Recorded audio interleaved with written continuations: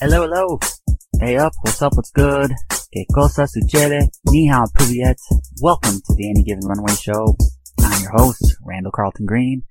Any Given Runway celebrates the exploration of new cultures by highlighting some of the most interesting, intellectual, and artistic people in the world. Everyone has a story.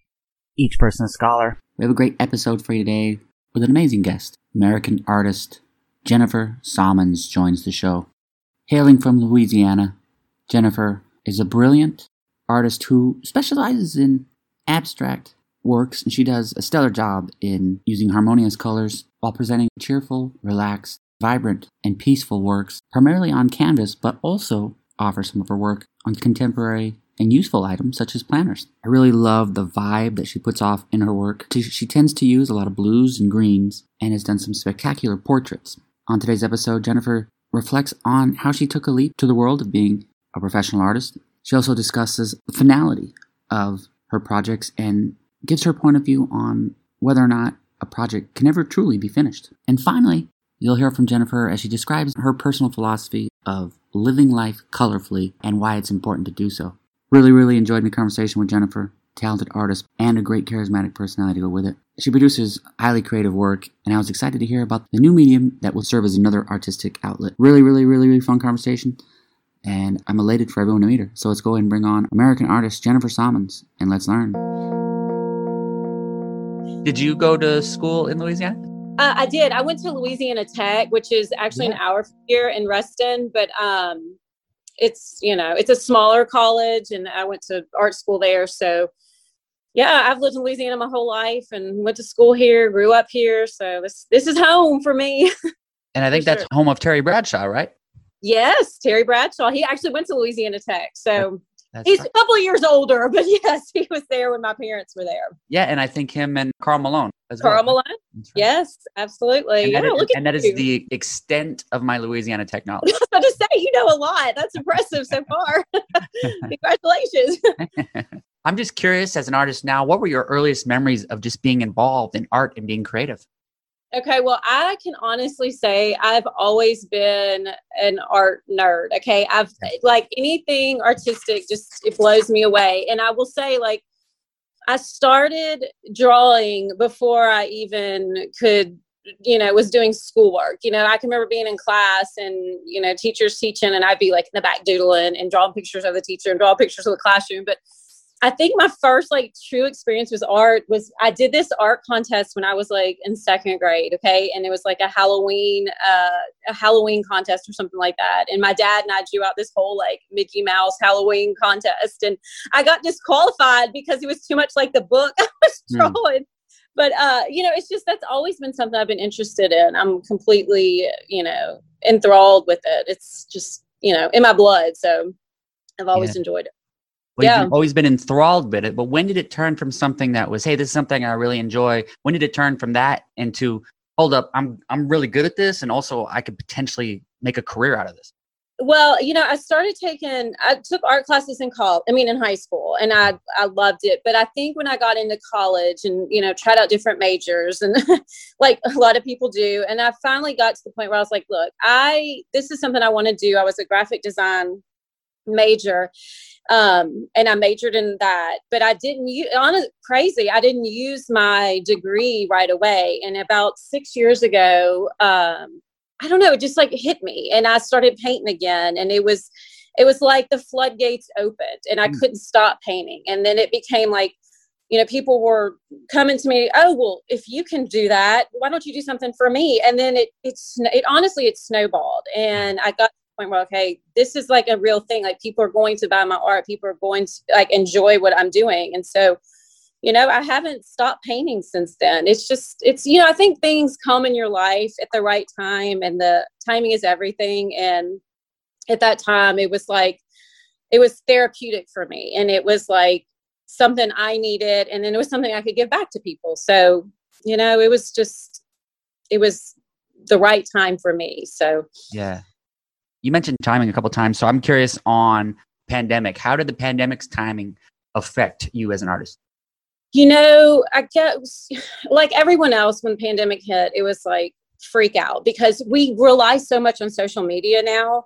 And I was thinking to myself, why would people want to buy art, when we're going through this like major world crisis? Like, this is so trivial. It was so, in my mind, like not important, but the pandemic hit and I was like, okay, I got to get it together. I got to figure out how I'm going to continue to sell my art. And I really pushed the social media and I really painted. I never stopped. Like, I kept going, and it was crazy how responsive people were and how I would get messages and they would say, thank you for doing that. Even if it was stuff like I didn't sell, but people would send me messages like, thanks for putting something happy out there. Thanks for, putting something that we can look at that will bring us joy rather than turn on the news and seeing nothing but bad. And it was like, okay, this is great. Like, it's working. And I would have people come over to my house and pick up artwork, and we would I would sit on my front porch because everybody in Louisiana has porches, and they were sitting at their car, and we would have this conversation back and forth. And it was like, okay, this is working for me. And then I think the thing that really was great was I got the chance to paint something for one of our hospitals and during the pandemic. And these nurses were writing me the sweetest notes. I'm like, gosh, look at this. Like, it's bringing them joy. Like, I'm not by any means like saving the world, but it's bringing people joy and it's bringing people happiness during this, horrific time. So the pandemic was different how to navigate, through through that time, but it really didn't stop me from what I was doing. Yeah. I love that. What a great story. Thank you. What is it about abstract art that intrigues you? Well, I enjoy abstract for several reasons.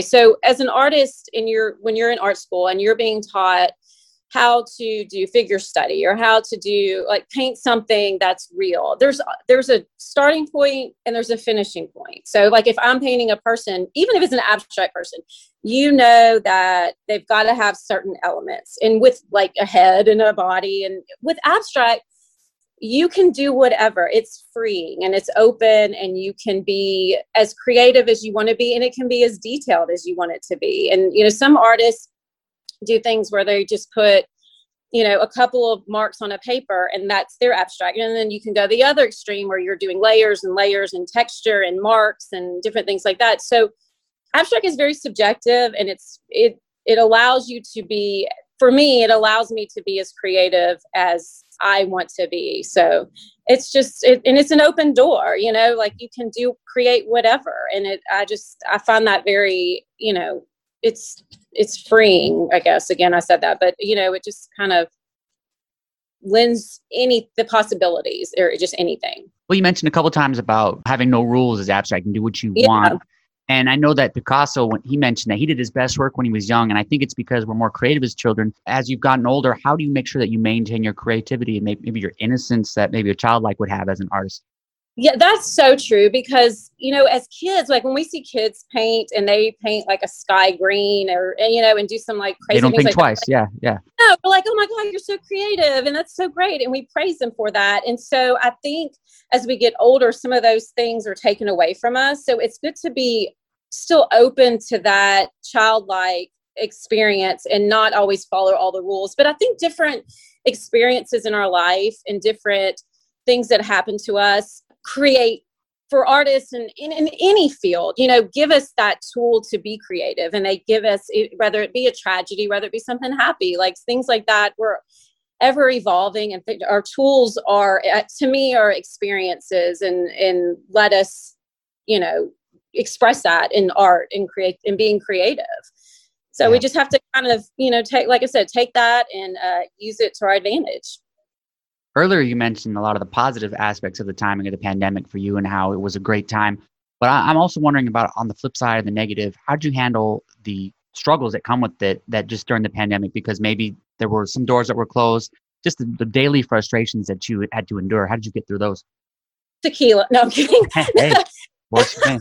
Then my next question would be, what brand? Yeah, it's crazy because, all the shops are closed and things like that. So, and designers everybody's put, on hold.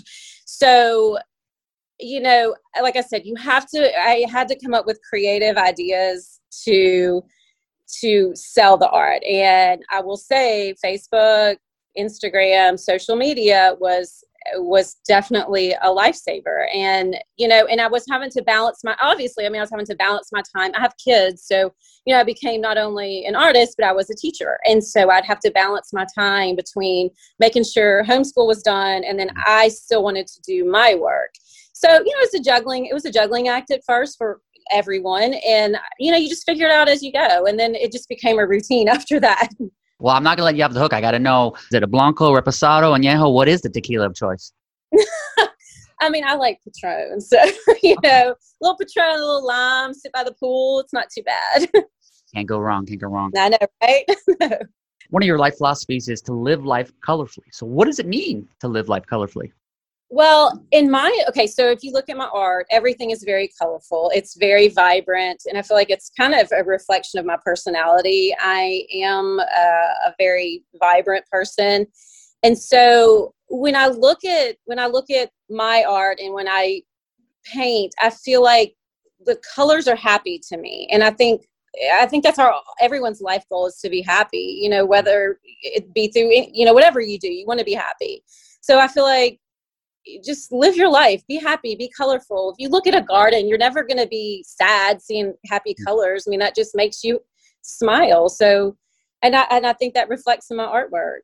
What's a painting session look like for you? And how do you get yourself in the right mind frame to be creative? Do you have to do anything in preparation for it? And what's the session? Yeah, that's a big key. And I think for me, my mind has to be clear, because if it's not, it reflects my work. And there's been times when I've painted all day and nothing has come of it. It's just mess. And that's been because my head is not where, I'm thinking about other things. I'm thinking about groceries or, what I have to do at the end of the day. So for me, I put on some good music. I, go to my studio and kind of clear my head. And sometimes I just have to sit in a little bit of quiet, do a little meditation and, free my mind of outside voices and outside, chatter. So it's really good for me to, like I said, be clear, be focused on what I need to do. Otherwise, it doesn't work. It doesn't work for me.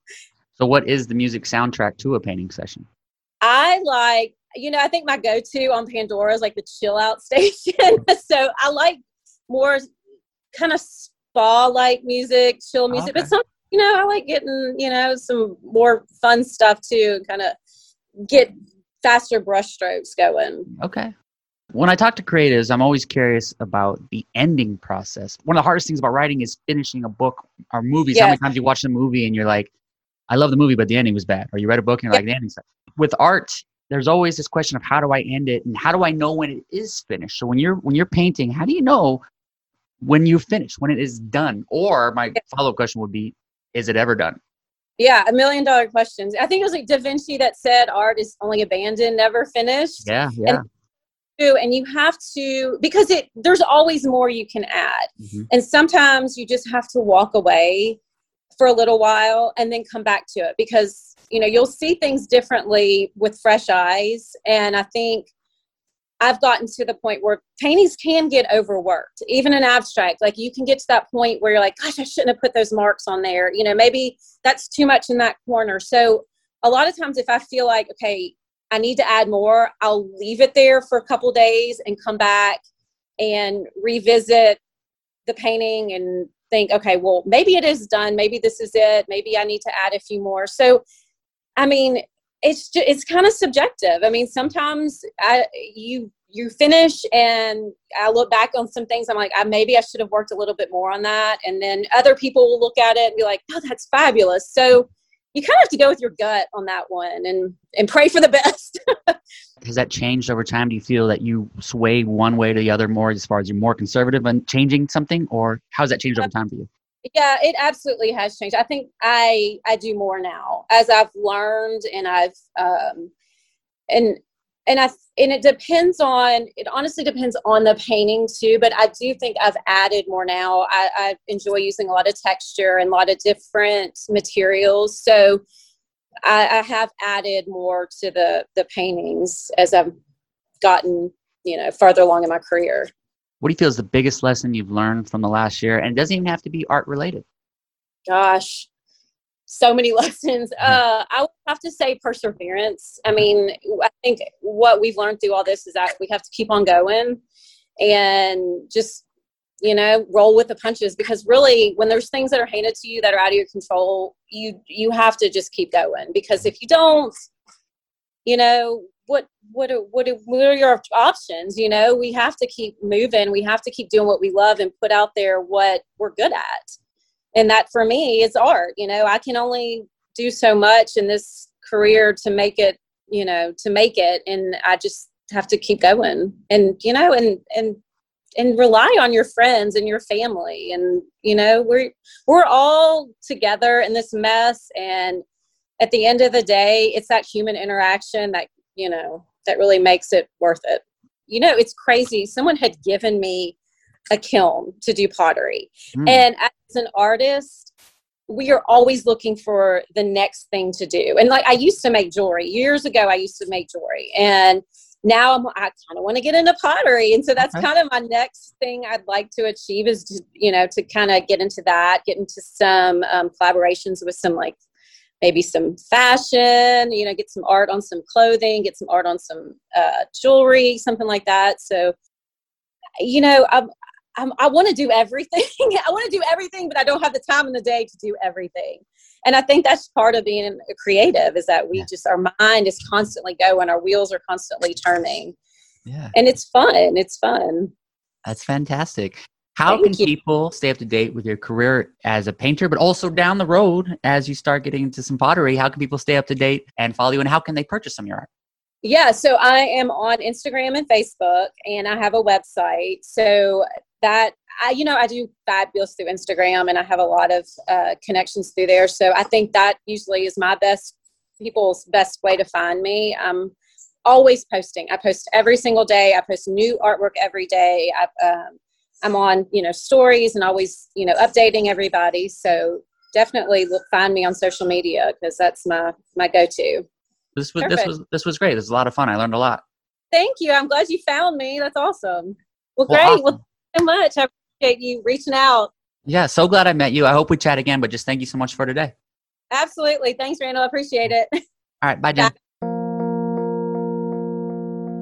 Thank you for listening. Much appreciation to Jennifer. Be sure to give her a follow on Instagram, Jen Salmons Art.